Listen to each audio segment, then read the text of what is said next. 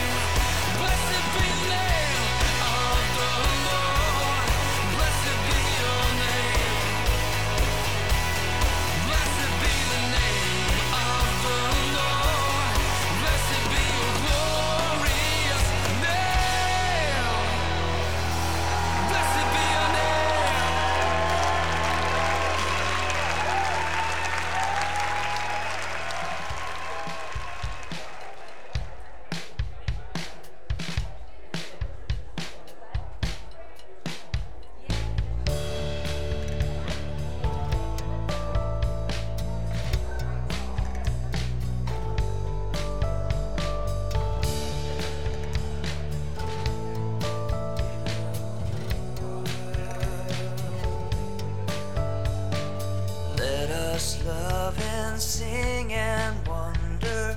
Let us praise the Savior's name. He has hushed the loud like thunder. He has quenched Mount Sinai's flame.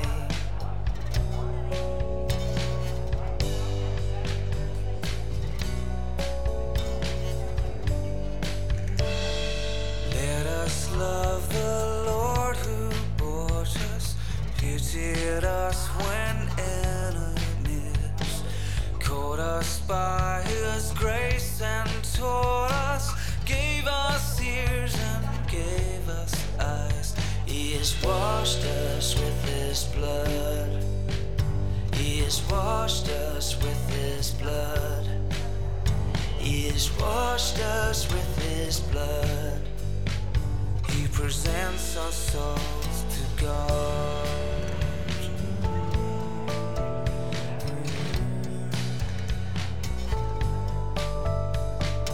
Let us wander grace and justice, joining point to mercy's storm. When through grace in Christ our trust is, justice smiles and asks no more. He who washed us with His blood, washed us with His blood. He who washed us with His blood, washed us with His blood. He who washed us with His blood has secured our way to God.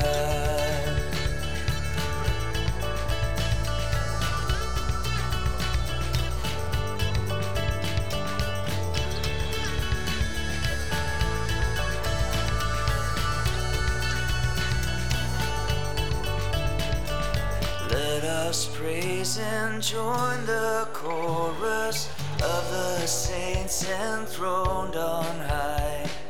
Here they trusted Him before us, now their praises fill the sky.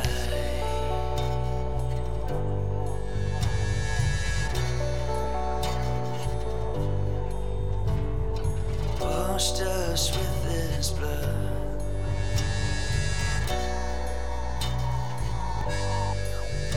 He has washed us with His blood.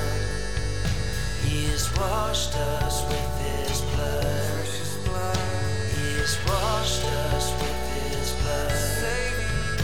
He has washed us with His blood.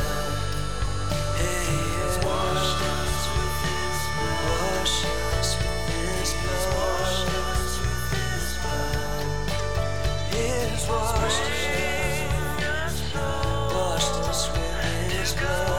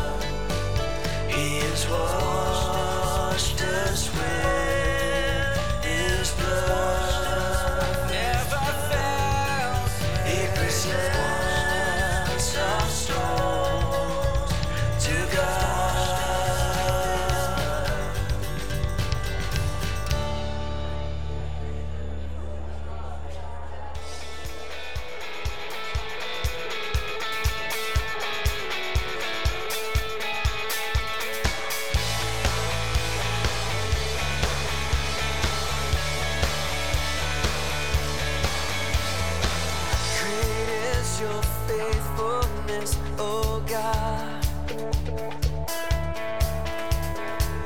You wrestle with the sinner's heart. You lead us by still waters into mercy, and nothing can keep us apart.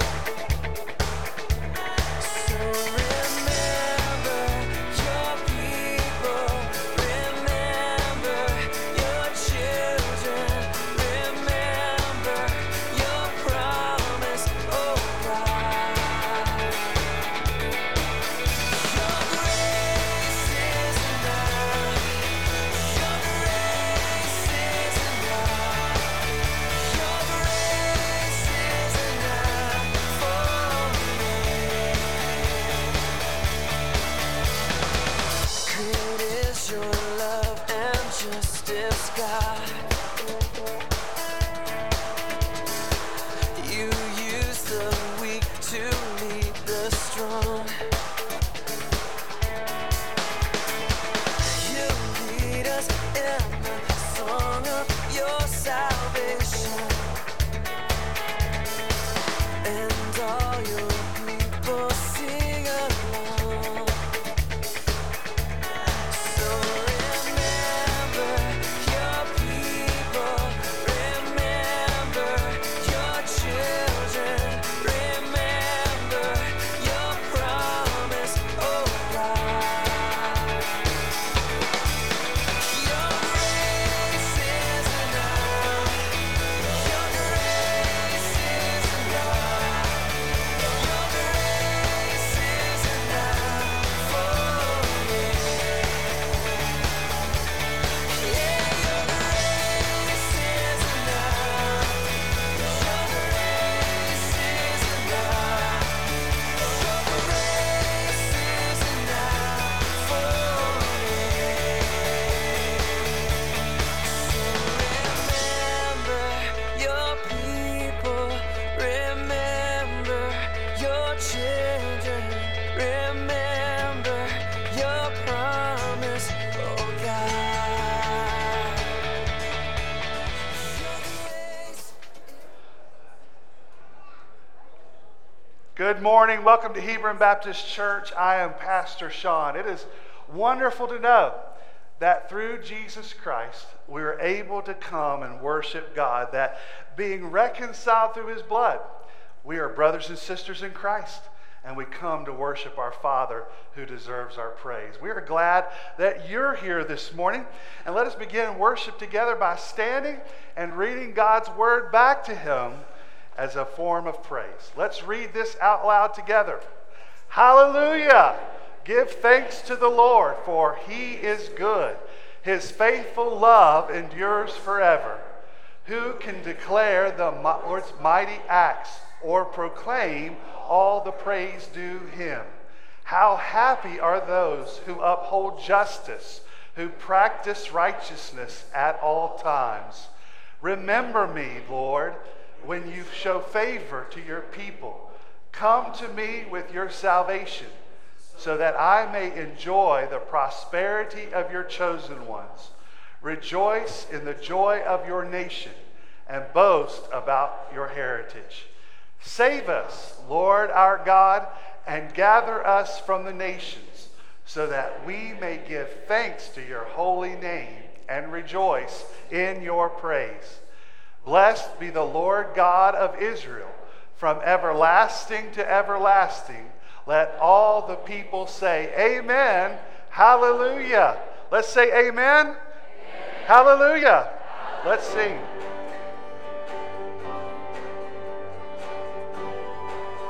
Let's sing this together. Lo, he comes with clouds descending. Lo, he comes with clouds descending. Once for favored sinners slain. Thousand saints attending. Swell the triumph of his reign. Hallelujah, hallelujah. God appears on earth to reign.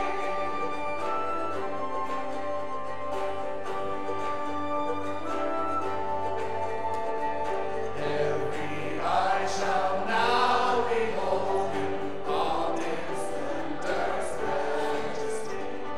Those who sat and not exalt him, pierced and nailed him to the tree. Deeply wailing, shall their true Messiah see. Hosanna,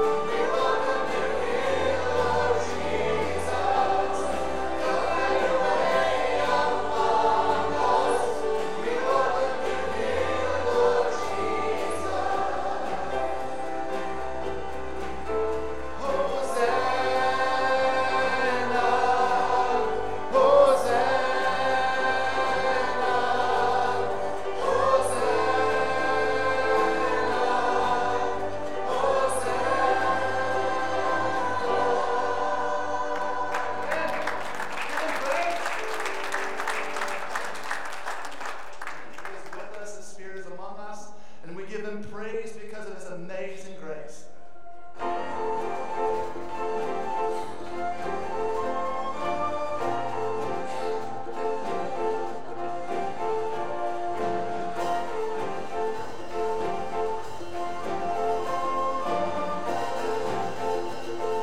Let's sing of His grace together. Who brings a clearer of sin and darkness, whose love is mighty and so much stronger. The King of glory, the King above all kings.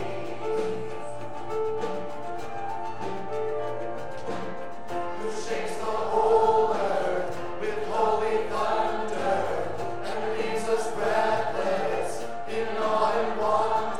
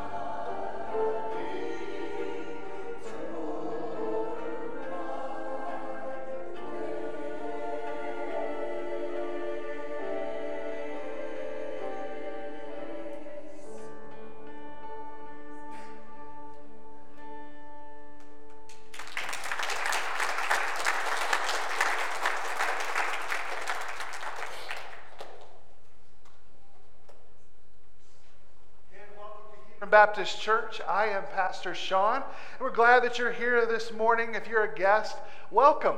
We hope that you find Hebron Baptist Church to be a place that you can take your next step in Christ. That's why we want to exist, is to help mature you in your faith by helping you take your next step. Maybe you're never trusted in Christ. Today we hope that you find the one who took your place on the cross, and that you would trust in him. Maybe you've been a believer for many years, decades, and never shared the gospel with someone. We would love to equip you to do that, or to send you with one of our mission teams across the world. So whatever that is, we want to help equip you and encourage you in your step and your walk with Jesus Christ. We hope that you would help us to connect with you. In the pew in front of you is a QR code for a Connect card. If this is your first time with us, or maybe you've not connected with us before, scan that QR code and fill that out electronically. And at the end of our service, go to our Next Steps desk, which is through the double doors to the immediate left. If this is your first time with us, we have a gift waiting for you. We hope that you would stop by and get that before you leave. We hope that that you would connect with us and ask to take your next step, and they can help you there at the end of our service. Well, we also at this time, as part of our worship, as we gather as God's people, we should be a house of prayer. And so would you join me as we pray for ourselves and the world as we join together this morning in prayer. Heavenly Father, we are thankful for your truthfulness and faithfulness, a God who does not lie and does not err and does not change, a God who has given us the truth about himself to be revealed through your word, but mostly the truth about your Son, Jesus Christ, who died for us. We're thankful that we can stand in that truth today as your people and your children and worship you, and one day we will worship you forever in eternity with you. God, this morning we come to you knowing that you are the giver of all good things, and we want to be like you. As one of our qualities as a church and church member, to be sacrificial givers. We want to be givers of our time and of our talents and of our treasure. Lord, help us to be more like you, to be freer to give of our time to serve, freer to give of our talents to make your body better. And help us, Lord, to be generous with our finances, with our tithes and our offerings, to support your work here, but to also support those who are in need. Lord, you freely gave when we didn't deserve it. You gave your very Son. Help us to be sacrificial as you are. Heavenly Father, in the same way, we are thankful that we can support and come alongside of those around the world who are giving of their lives for the sake of ministry and the gospel. And Lord, one of those couples we lift up to you today is Carl and Sarah Porter. We pray for them as they reach Swindon outside of London. We pray, Lord, for their church and their ministry, for wisdom from above, for decisions that they're making about ministry. Lord, protect their family from temptation from the evil one. Help them to keep a pure testimony for the world, that they might point others to you. And Lord, may you continue to see people come to faith and knowledge through their work. Lord, we pray for those around the world who that are suffering through even the toil of war. We continue to lift up those in Ukraine as that battle continues. We pray for the church there, that, Lord, you would encourage them and keep them faithful to serving and to the word and to the gospel, even among difficult times. We pray for still those hostages in Gaza who have been taken away from their family. We pray, God, for their families to be encouraged to know that, God, you love them and are caring for them. And God, we pray for the day that when all of this will be but a distant memory, and that the peace of the shores of heaven is all we know. So, Lord, we pray that for you to intervene even now amongst the governors and rulers and kings and authorities, to bring peace among those both in Ukraine and in Israel and Gaza. Heavenly Father, we want to lift up to you and know and admit even now that there are many days that we are not faithful. There are many days that we are not generous. There are many days that there's been opportunities to give and we haven't given. And Lord, we know, according to your word, that we have fallen and we are sinful. But Lord, we rest in the fact that even in the times that we have not been generous, you have been generous in your love. That we are forgiven through your Son, Jesus Christ. That through the gospel that we are forgiven of what we've done and that we remain your children even in our sinfulness. So Lord, we are thankful for the good news of your Son, Jesus Christ. And we're thankful for the gospel that saves us. And God, because of this gospel, we sing and we worship you. In Jesus' name, amen. Let me read this scripture for us as we continue to worship together. And that scripture is, why then was the law given? It was added for the sake of transgressions, until the seed of whom the promise was made would come. The law was put into effect through angels by means of a mediator. Now a mediator is not just for one person alone, but God is one. Is the law therefore contrary to God's promises? Absolutely not. For if the law has been granted with the ability to give life, then righteousness would certainly be on the basis of the law. But the scripture imprisoned everything under sin's power so that the promise might be given on the basis of faith in Jesus Christ to those who believe. Before this faith came, we were confined under the law, imprisoned until the coming faith was revealed. The law then was our guardian until Christ, so that we could be justified by faith. But since the faith has come, we are no longer under a guardian. For through faith, you are all sons of God in Christ Jesus, by faith. But since that faith has come, we are no longer under a guardian. For through faith, you are all sons of God in Christ Jesus. But since the faith, I think that's the same line.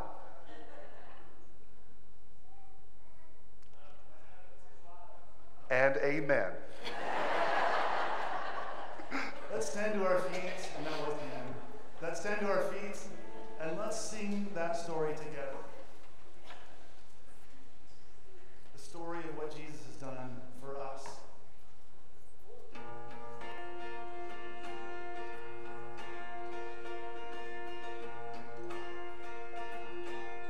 Let's sing this together. Years I spent in vanity and pride, caring not my Lord was crucified.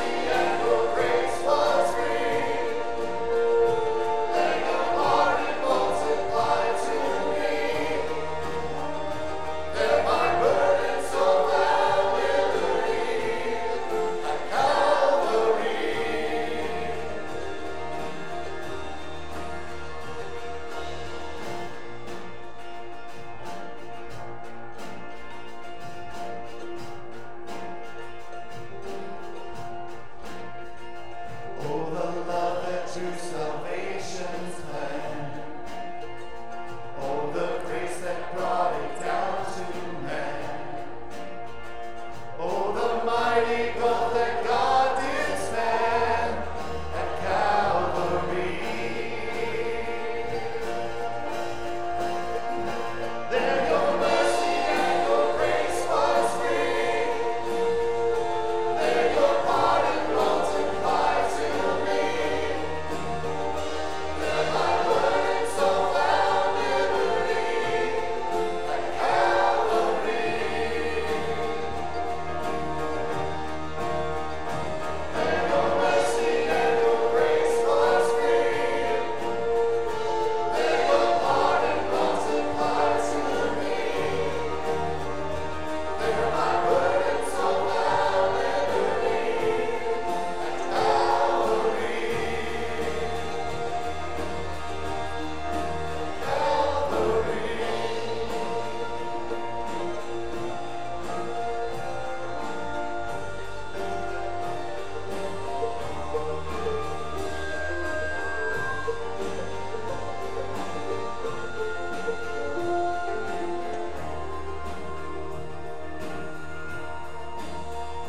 There your mercy and your grace was free.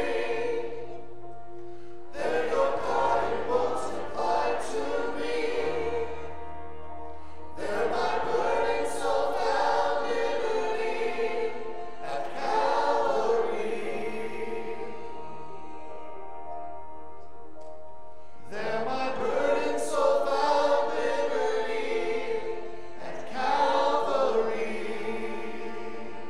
Do you believe it, church?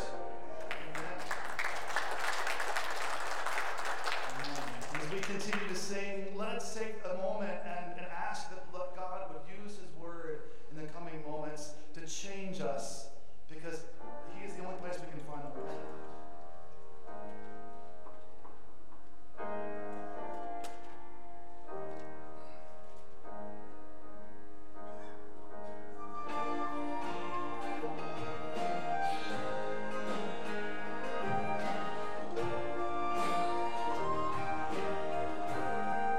Sing this together. As we gather, come and teach us. Spirit, come and speak today. You delight to lead and guide us. It's your word that lights the way. So come, awaken our hearts, illumine our minds, magnify Jesus Christ. Come, renewing our faith, changing our lives with your words of love.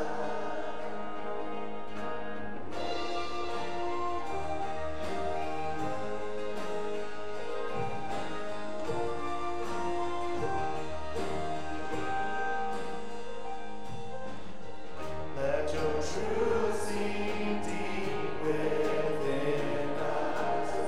Let the foolish learn your ways. We are often prone to wander. As we hear, may we be changed.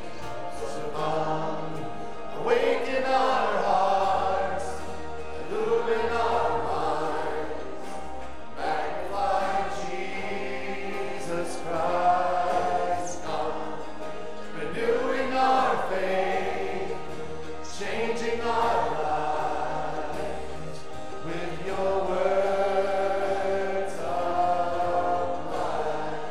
Awaken our hearts, illumine our minds, magnify Jesus Christ. Come, renewing our faith, changing our lives with your words of life.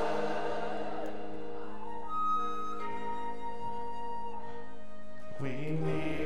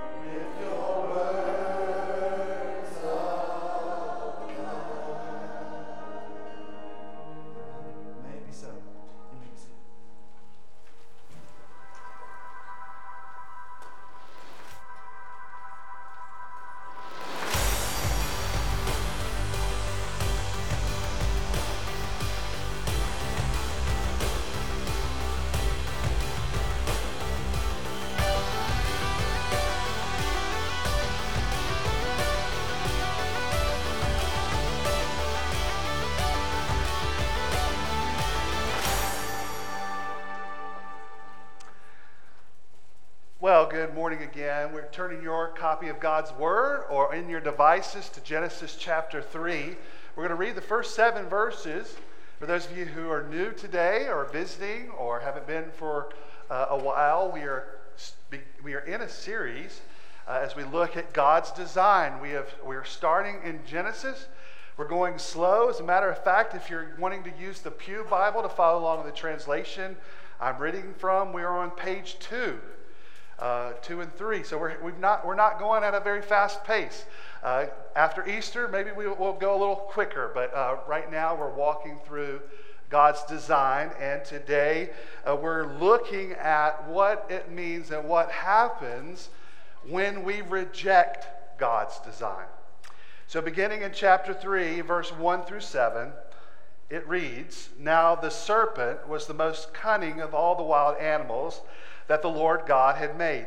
He said to the woman, 'Did God really say you can't eat from any tree in the garden?' The woman said to the serpent, 'We may eat from the fruit of the trees in the garden, but about the fruit of the tree in the middle of the garden, God said, you must not eat it or touch it, or you will die.' 'No, you will certainly not die,' the serpent said to the woman. 'In fact, God knows that when you eat it, your eyes will be opened and you will be like God, knowing good and evil.' The woman saw that the tree was good for food and delightful to look at, and that it was desirable for attaining wisdom. So she took some of the fruit and ate it, also gave some to her husband who was there with her, and he ate it. Then the eyes of both of them were opened, and they knew they were naked, so they sewed fig leaves together and made coverings for themselves." Let us pray. Heavenly Father, we pray that as we sang, that we want to know more about you. We want the truth to be revealed to us, that, Lord, not just a theological and deep truth that we need to hear, but also a very real truth, a truth if we are in error, that, Lord, we would quickly turn from it. That an error that we would understand, that we would turn to your Son for forgiveness and the ability to walk in his ways. And God, I pray that today, that as we come to your word, that we would understand we are meeting with you, and that we seek, God, for you to transform us, that we would never be the same again. We ask this in Jesus' name. Amen. Temptation is hard to turn from, and sometimes we don't know how that it comes upon us. We're like the little girl who was caught in the kitchen, who was eating a cookie. Her mom came in and said, "Darling, what are you doing?" She found her on top of the cabinets getting a cookie from the very top. She said, "Honey, what are you doing? Explain yourself." And the daughter said, "Mom, I just don't know what happened. I just climbed up here to smell it and my tooth got caught." Maybe you've experienced the same thing when you smell a good cookie. It's hard to explain why we always fall into temptation, but the truth of the Scripture tell us that when we fall to temptation, we are rejecting God and His ways, rejecting His good design for our lives, and allowing sin to reign in us. This is the battle that even Paul talks about later when he says, "Why do I do the things that I don't want to do and don't do the things that I want to do?" We struggle with temptation and know with sin because our original parents, Adam and Eve, ruined God's design. The way this text and narrative comes, we see that something was good, and then all of a sudden here in chapter 3, something becomes not good very quickly. Chapters 1 and 2, the creation order was good, and God created a man and woman, and that was good, and they found good helpmates, and that was good, and everything was good until chapter 3. We see that Eve and Adam rejected God's good design and went their own way. Sin is rejecting God and His good ways. And this is what this narrative is saying. And the rest of the Bible uses sin in this way for us to understand that it is rejecting God and what is good and choosing something that is false. All the synonyms for sin in the Bible kind of communicate this to us. The word transgression, or to miss the mark. These are transgressing from something good, missing the mark that is something good, to go astray from something good, a shortcoming, an offense. All of these involves a departure from a higher standard to what it's originally intended. We are rejecting God and rejecting His goodness for our life when we sin. And this is what happens when we fall into temptation. That when we reject God's word into selfishness, we are rejecting something that is good for us and choosing something that is destructive for us. And maybe you've seen it in your own life. Maybe you've seen it in the lives of others. Our selfishness ruins relationships and marriages, jobs, relationships with friends. And it puts us on the path of ultimate destruction in our life. The temptation is the scheme of the great tempter Satan to trick you into choosing anything other than God Himself. And this was the first and most used scheme that we see in all of human history. And in this passage we see 3 ways that when we fall into temptation, we are ultimately rejecting God. So if you're taking notes in your phone or on the bulletin, number 1, we reject God when we question His word. Verse 1 through 3, we see the scene open up that Satan has come into a snake created by God, but instead Satan is coming to tempt God's ultimate creation, the one image bearers that are made after Him, and that is something that He does for the rest of history. We see that he is cunning, and he speaks to Eve, and his most important and first task is to have us question God Himself. The easiest way for Satan to tempt us in any way is to doubt God and His word. We see what he asks here. Eve, in verse 1, did God really say? Did God really say this? This is the question of questioning. Did God really say this?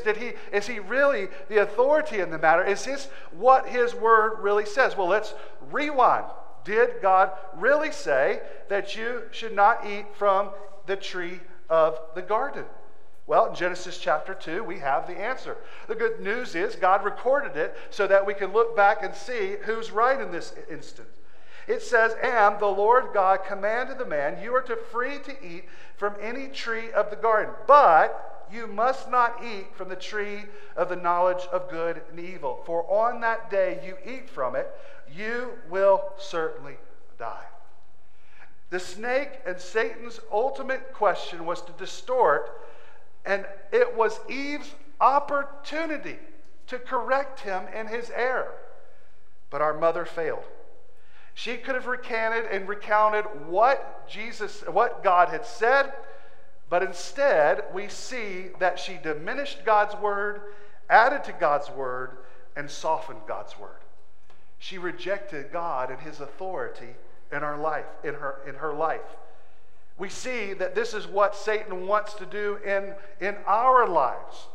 If he is tempting us to sin, he is ultimately getting us to the point that we reject knowingly what God has said and choose our own way. How does Eve do this? Well, first, she leaves every out of her response. In verse 3, she says, "We may eat the fruit of the garden." Well, this is denying God's freedom and allowance of provision. God has said, you can eat from every tree. Look at all of this garden I've made from you. You can eat from all of it. You can eat from this tree that's good, and this tree that's good, and this plant that's good. All of this I've given to you. This is the golden corral of gardens. You can eat wherever you want, but you just can't go to this one tree.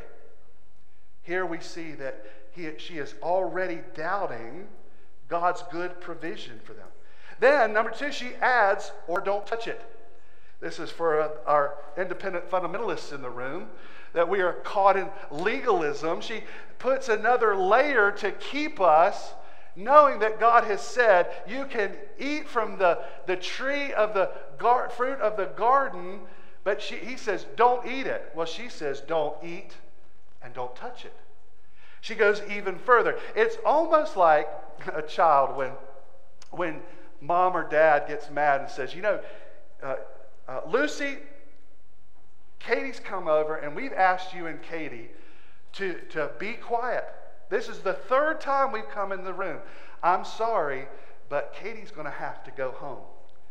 And Lucy comes out of the room. Dad is such the meanest dad in all the world. He said Katie can never come to our house again. This is kind of how Eve has said that God is so cruel and so mean. Look, he said that we can eat from all these wonderful things, but he can't eat from this tree, and we can't even touch it either. Here we see that in our nature, there's a part of us that we don't trust ourselves, that we have to even add another rule or see God in a way that's unloving. Third, she softens God's word. He said, "or you will die." Is that what God said? Well, he didn't say you might die or you could die. What does he say? Chapter 2, you will surely die. There was no wiggle room. There was no gray area. If you eat from the knowledge of the tree of good and evil, that you will die. And God did this revisionist approach that she made softened the blow of what God had said. Isn't it interesting that the first doctrine that was denied in the garden was divine judgment? Isn't that something that continues today? Note, too, this doctrine that is being attacked from the very beginning, that God is the authority, and if you deny what he says, there is judgment for you for denying it. Satan, who is the prince of the power of the air and the spirit at work in the sons of disobedience, as Ephesians says, is still working that lie today. That if we can do and live and disobey and reject God's way in any way, but what is the cultural belief? Oh, it doesn't matter. It'll all work out at the end. Friends, that's the lie of even the Satan and the deceiver in the garden. The pathology of this dialogue of dissent is so clear.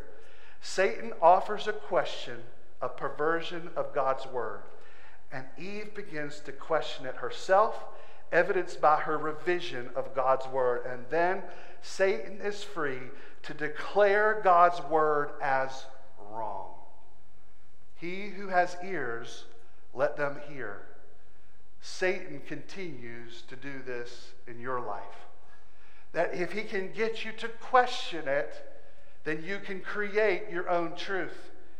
And in doing so, we must be prepared and know that God has given us his word for our good.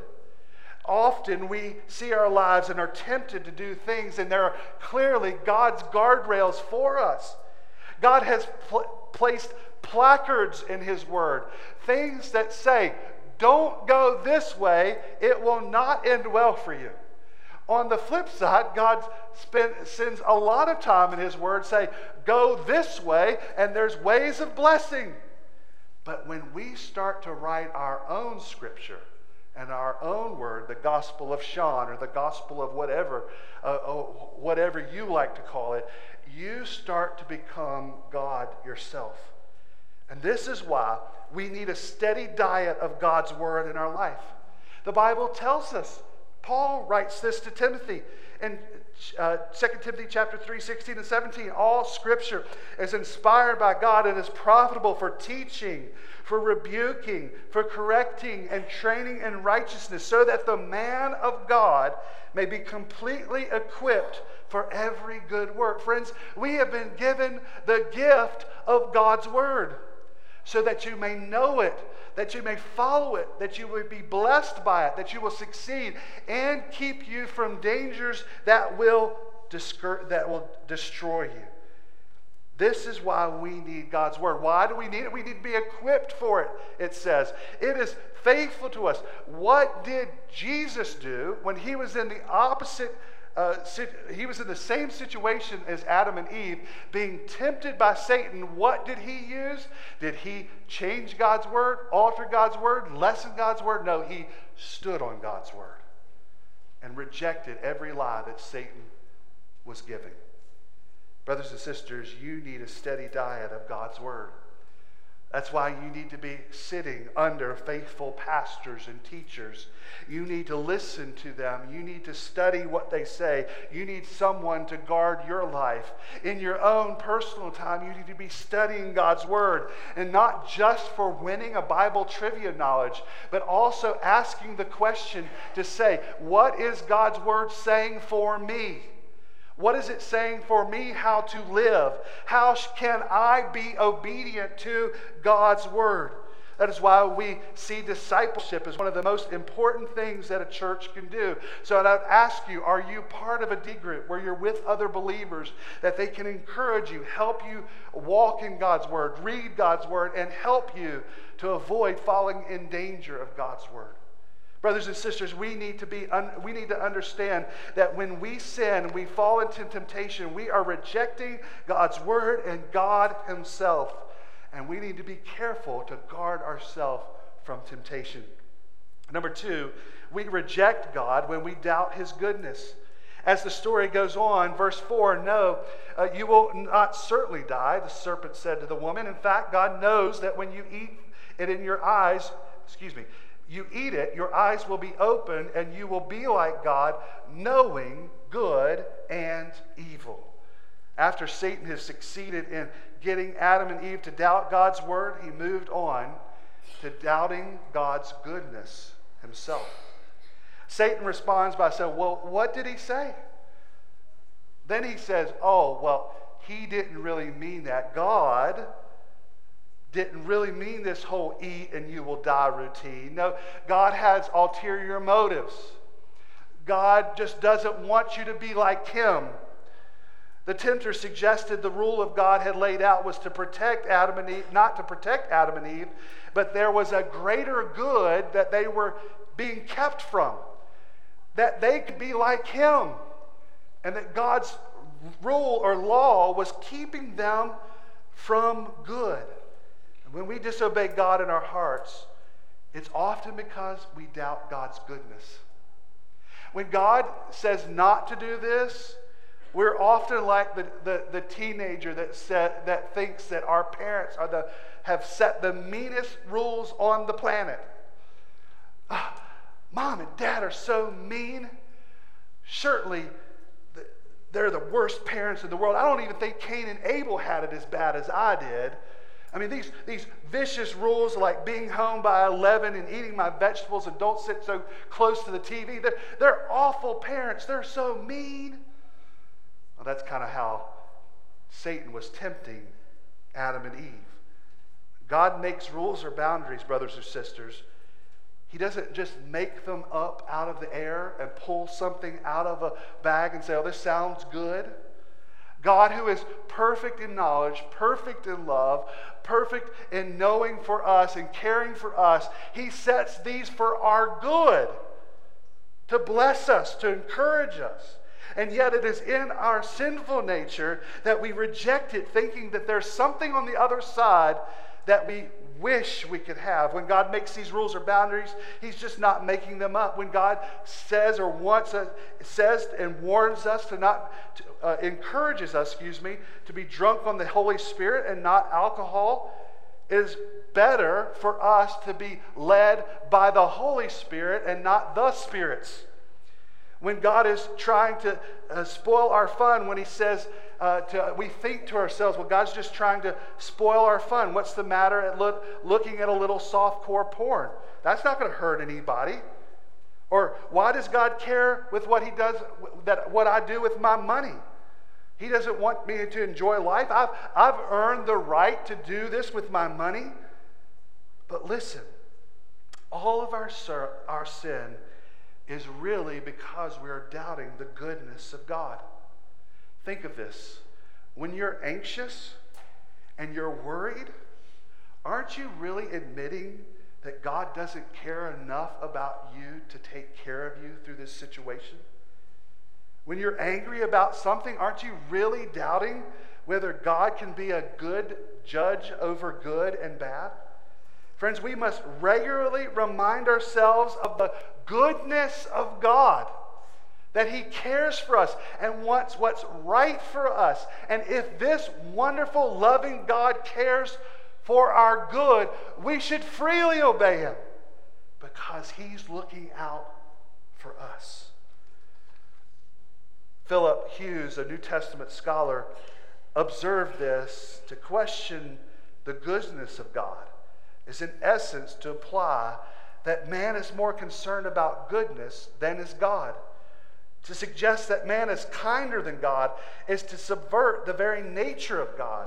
It is to deny God, and this is precisely the thrust of the temptation to question the goodness of God. Cornelius Van Til, another scholar, tells in one of his papers that as he was riding on a train, that there was a little girl sitting in the lap of her father. And as the train ride was going, she was reaching for a knife nearby, and she was wanting to get that knife, and he was keeping the knife from her because he knew that as soon as she got the knife, she was going to hurt her or him. And he kept doing it. And the daughter turned around and kept slapping him in the face, trying to get over to this knife. He said, in a lot of ways, that's how we respond, knowing imagine this father who is doing everything in his power to care, provide, protect, and give his daughter a safe environment. She is rejecting him. And this is the same way for us, brother and sister. We need to fight temptation to show contempt for a loving God. Think of all the good things He's giving you. And when you are tempted, think, why is God doing this? It must be for my good. How is He trying to love me through this? How is He trying to provide for me? And when God tells you not to hold a record of wrongs, but God tells you not to seek revenge, when He does all these things, when He's saying that I will be fair, He's doing it so that you will trust Him to be good in these situations. Is there something that you are doubting the goodness of God in? that you're not following his ways for your life. Brothers and sisters, at the heart, we need to trust a loving, good God and follow his plan for us. Third, we see that we reject God when we trust our wisdom over his. We reject God when we trust our wisdom over his. Verse 6 or 7, we see the descent of Eve when the woman saw that the tree was good for food and delightful to look at. It was desirable for obtaining wisdom. She took some of its fruit and ate it, and also gave it to her husband with her and ate it. Then the eyes of both of them were open, and they knew they were naked, so they sewed fig leaves together and made coverings for themselves. Brothers and sisters, ultimately, when Satan can tempt us to doubt God's word and doubt his goodness, the end result is that we become our little g God of our own life, and we trust our ways over his ways. That we become the arbiter over good and evil, that we are the one who chooses right and wrong, that we are the one who instead has wrestled our lives away from our Creator. And when you doubt God's word and his goodness, you are left trusting yourself over God. In essence, you have put yourself on the throne of your heart. You have claimed your heart as territory or your royal kingdom for me, myself, and I. And after Eve had questioned God's word and questioned God's integrity, she barreled into the tree of the knowledge of good and evil. And look at the criteria that she made her decision. First, she looked at it and saw that it was practically good. It says she saw the fruit and determined it was good for food. When we're looking at temptation, what do? The first downward spiral away from God's way is we practically think, oh, this is probably the good thing for us. This is practically a good thing. We make pro and con list. We talk to people. Sometimes we do so. We talk to 10 people until we find the 10th person who actually agrees with us. We depend on common sense or things that we read in a book somewhere instead of God's book. God doesn't want us to choose our way, but his way.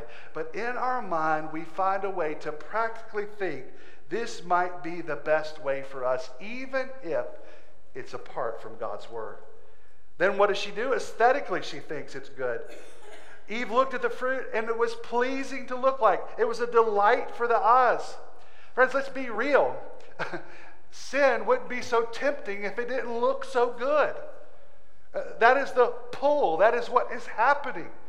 And when we realize or think that it's practically good, then we see how aesthetically pleasing and good it could be. We fall into temptation. I mean, it wouldn't be temptation if we say, oh boy, that sure looks horrible, let me try that. It's always the opposite. We perceive the beauty of that sin more than the beauty of keeping God's word. For example, we see that extra attention from the member of the opposite sex would be nice, not thinking of how it could affect your spouse or your life. Friends, we need to be careful of the aesthetically pleasing nature of temptation and instead trust in God's word. But finally, Eve saw that it would be spiritually good. What did she want? She wanted wisdom. She thought that all that she was waiting for could come to her knowledge if she could just get that fruit. Now, when she got that knowledge, she didn't just get God's omniscience. What she got was the knowledge of all the evil good, but all the evil possibilities as well. And in Eve's mind, she really thought, surely if I eat this, I'll be even better than God. And where has she found herself? In pride. She is better than God. C.S. Lewis observed, pride leads to every other vice. It's the complete anti-God state of mind. Friends, when we get to this point, we will choose so many horrible paths. I've been in ministry for 25 years now, and so many times I have seen people try to blame God for their sinful actions. They say, well, I think God really wants me to do this. It's kind of the other cringing thing. This is what, when we're sitting around with people, and instead of saying, what does God's word say? Somebody says something like this. Well, I think that God's word is saying something like that. That's when you cringe because you don't know what's on the other end of that. We should always be asking, what is God's word saying to me? But often in our lives when we face temptation, we think that we can choose the best way. How many people have said, well, God wants me to be happy. And so they use that as an excuse to leave their spouse. Or that God wants me to do this or that. And instead of staying true to God's word, they've chosen to be God themselves. This awful spiral is somewhere that we come from temptation. Brother, sister, if you begin walking down that path, run the other way. Run and cling to God's word. Don't look for its practical nature if it's opposed from God's word. Don't look at how good that temptation might be. Don't choose to be your own God. Instead, go to the one who is good and loving. Are you somewhere in that spiral right now? Are you reasoning for sin to be good for you? Is there something desirous that you know that has put you at odds with God? Do you believe that this desire or action will ultimately save you or be your Savior? Do you feel that your life will not be complete without it? If so, brother or sister, be careful, because you are rejecting God himself and you are falling into temptation. So as we've read this, it's not very hard to look back in our family tree and see ourselves in our first parents. How often do we find ourselves falling into temptation? How often do we find to choose our own way? And brother, sister, we can easily see this and read this and get mad at Eve and get mad at Adam and get mad for our sinful nature. But reality knows that we choose this sin readily. But the problem is, what happens? How can we be forgiven? How can we be put in the right relationship with God? Is there any hope? And maybe that's where you find yourself today.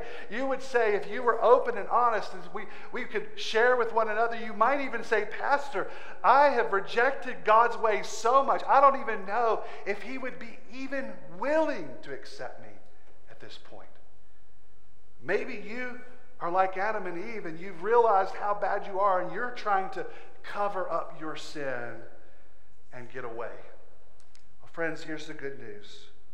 That God didn't end the story in chapter 3 of Genesis. That there's a whole rest of the story where he brings his Savior, the one who would overcome this sin for us, the one who takes on the sins of the world so that we may be forgiven. The second Adam came through Jesus Christ so that we might be forgiven if we would trust and believe in him. Romans 5:19 says, for just as through one man's disobedience the many were made sinners, so also through the one's obedience the many will be made righteous. Brothers and sisters, this is the good news. That Jesus came and died on a cross and rose from the grave 3 days later so that those who believe on him and repent of their sins can be restored back to God's good design and be forever with him. Believers, if you're forgiven, you're freed from the power of temptation.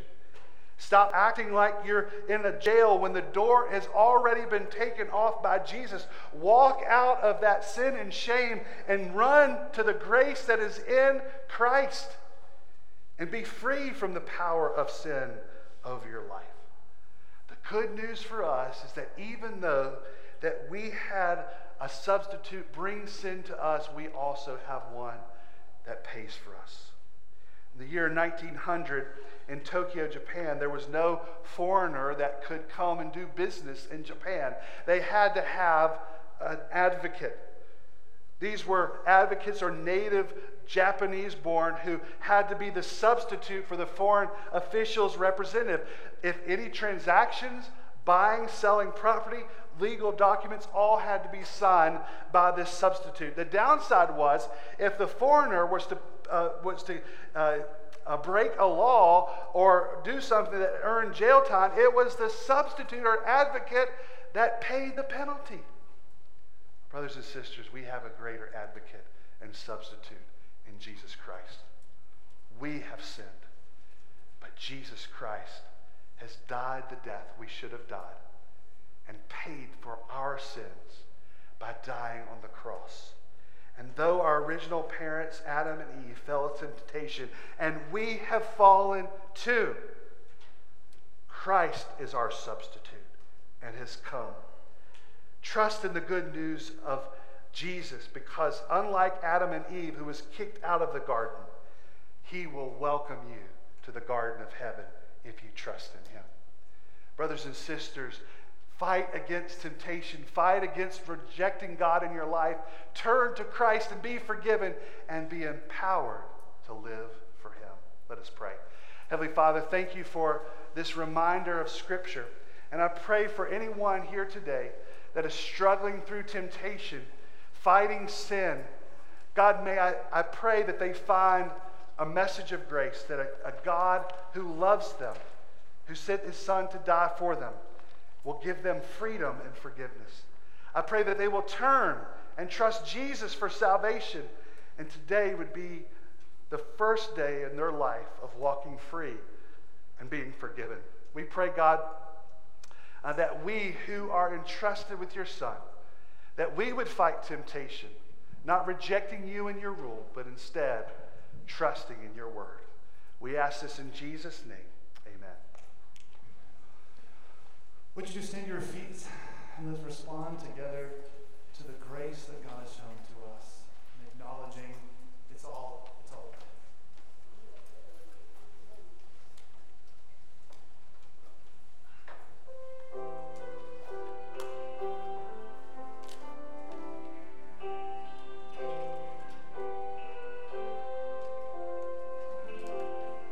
No list of sins I have not done, no list of virtues I pursue, no list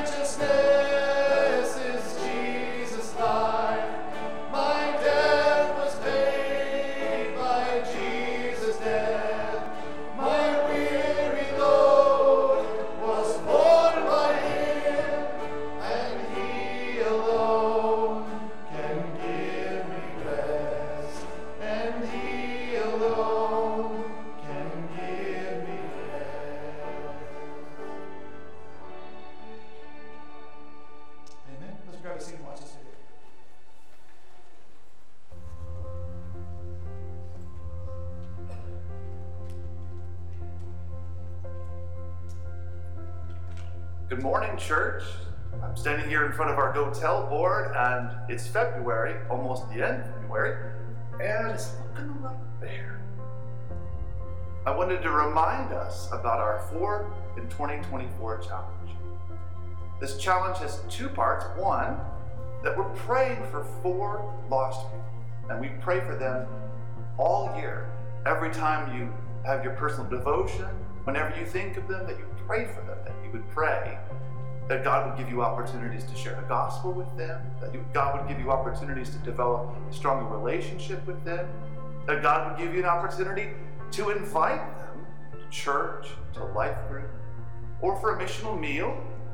The second part of our 4 in 2024 challenge is that we would commit to invite 4 people every month to church. Now that basically amounts to 1 per week, every week, all year long. Our mission partner in Salt Lake City, Brian Catherman, once told me, Google should not be your best inviter. And as we talk to our guests that God has given us several of, most of them tell us they found out about us on the internet. We would love to see a large portion of our visitors on a Sunday tell us that they were invited by one of our members or one of our regular attenders. I wanted to remind you, when you invite someone, whether it's to church or to life group, to a missional meal, or, we hope, to a relationship with Christ, that you would take a moment and walk up to the board on a Sunday or whenever you're here and grab the corresponding ping pong ball to that color. A white ping pong ball indicates that you have invited somebody into a relationship with Christ. If you shared the gospel with somebody, just write their first name on a white ball and stick it in the Go Tell board. If you get the opportunity to invite someone to church, I would encourage you, please, write their first name on a blue ping pong ball and drop it in the Go Tell board. If you invite someone into a mentoring relationship, like through your D group, write their first name on a green ping pong ball and drop it in the Go Tell board. If you invite someone for a missional meal, say to your house or out to eat, or maybe just for coffee, you write their first name on an orange ping pong ball and stick it in the Go Tell board. If you invite somebody to join you in life group, let's put that person's first name on a yellow ping pong ball and stick it in the Go Tell board. At Hebron Baptist, we would love that when we talk to new guests, for them to tell us most of the time that they were invited by one of our members. The chances of them having a better experience here are much higher if they're invited here by a friend, and even if you agree to sit with them or meet them at the door when they get here. So let me encourage you to take your part in the responsibility of all of us to be an inviting people, just like Jesus.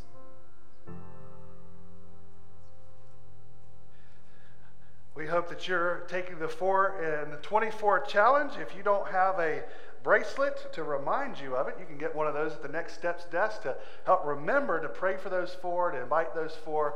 Make sure you do that today, and that you're inviting someone. Go ahead and think right now, who am I going to invite this week, next week to church, or be open.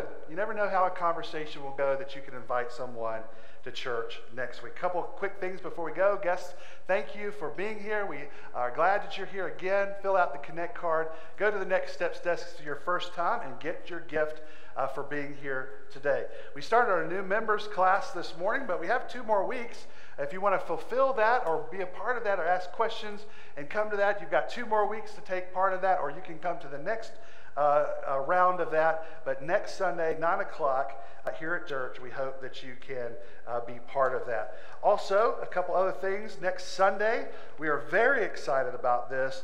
The Bible conference that will be from 4 to 6 at next Sunday, guiding our kids and grandkids in an upside-down world of gender and sexuality. I met with our speaker this week. I'm so excited about what he's going to share, how he's going to equip all of us in this topic of gender confusion. So we hope that you will come next week and bring someone with you. This is something that the culture is pushing. We want to stand on God's truth, just as we learned today on this topic. So we hope that you will come next Sunday for that. And then finally, our Easter celebration is a month away, and we need your help. And part of the way that you can do that is to take some Easter eggs home today and fill them and bring them back by Sunday, March 24th. And so if you can do that and help us out, they're across the hallway. Christy will be hanging around. You can grab those, take them home, bring them back, filled with candy. This is one of the largest outreaches that we do. We will have this room filled with people, and they get to hear a gospel message and hear about Jesus and invited to our Easter services. So if you can be part of that, that is one way to do it, and then you can talk to Christy in other ways that you can volunteer leading up to it. Those are our main things. We want to finish up our worship as we give. A way for us to worship God is generously giving. You can do so two ways. One, physically here in a minute, or by electronically giving. There's another QR code there in front of you that you can scan and give, or it's right here on the screen that you can give. So let's finish up our worship in generosity, and then one more song to send us as we go on mission for Him. Let's pray. Heavenly Father, thank you for this opportunity to be in your house. I pray, Lord, that you would, as we've already prayed today, to help us to be generous and sacrificial in our giving. So, Lord, as we have come to this place, and we know that we, as a church, desire to plant or replant a church in the next couple of years for the mission of the gospel to go ahead, and even outreaches like our Easter egg hunt, we know that these provisions are paid for and supported by our members. And so, Lord, I pray that you would encourage us as a faithful gift offering to you, that you would help us to give generously today. And we ask this in Jesus' name. Amen.